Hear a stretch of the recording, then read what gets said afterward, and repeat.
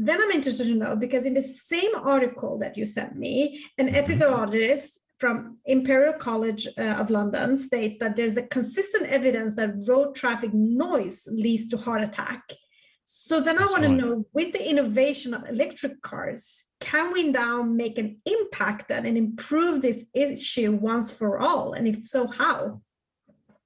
Well, yes, we can. There's no doubt that electric cars are going to be quieter than petrol and diesel cars that preceded them. So, but, with the electric cars, there comes a safety issue, because there's a concern that they're so quiet that people might step out in front. I'm a cyclist. I can't tell you how many people wearing headphones just step off the path step off the pavement into my direction, because they're listening to headphones and I'm cycling and they don't hear the bike. And so there's a lot of talk in the automotive industry about creating, if you like, synthesized fake sounds for cars, electric cars.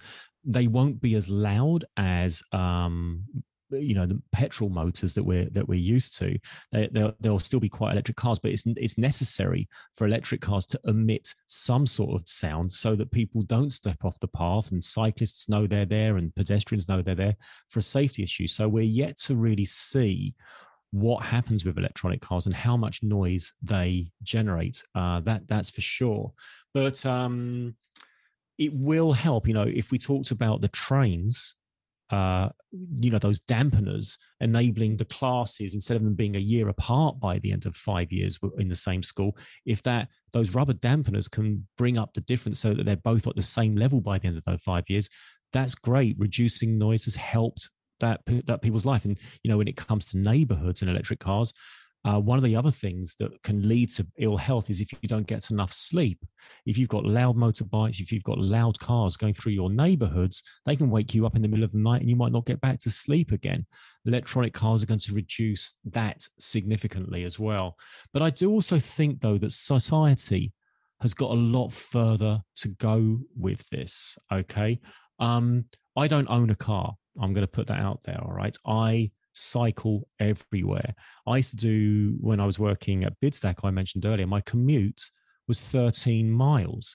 My wife and I have bikes. My dog, Romeo, gets in a basket on the front of my bike. We do supermarket shops on bicycles.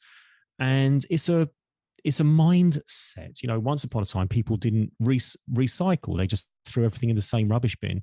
But there was this recognition that there was a need to recycle. And it became something that, you'd almost feel terrible if you didn't recycle. Now I don't think people were recycling in the UK. I'm going to put it out there. I don't know how long, but 10, 15 years ago. But now everyone recycles, although one of the things we do see very often, I talk about mindsets, is, they say lockdown's down, everyone's going to get together in the park, and everyone goes to the park. And then the next day you see photographs where people have just left their plastic bottles all over the park. And you think, when are you going to learn? And when I talk about the mindset with cars, I cycle everywhere, all over London. And I can't tell you how many queues of cars I pass going up to red traffic lights. And I would say if I go past a queue of 20 cars, 19 of them have got one person sitting in it. Now, I don't know where they're going, but I'd hazard a guess that the majority of them are on less than 5-mile journeys. I'm 52. I ride rain, snow, sleet, hail, sunshine. You've got waterproofs. You've got, like the Norwegians say, there's no such thing as bad weather. There's just the wrong clothing, And I thought that was a Swedish saying. Is it a Swedish? You're from Sweden. It's a Scandinavian thing. It's true, though, isn't it? And I think that people think, I couldn't possibly ride 3 miles to go and buy a bottle of milk or whatever. Of course you can, but it's about, and we are seeing a huge upturn in bicycle sales. I've got a Brompton and a Tokyo bike, so I've got a fold up for some uses, and I've got a street bike for other things.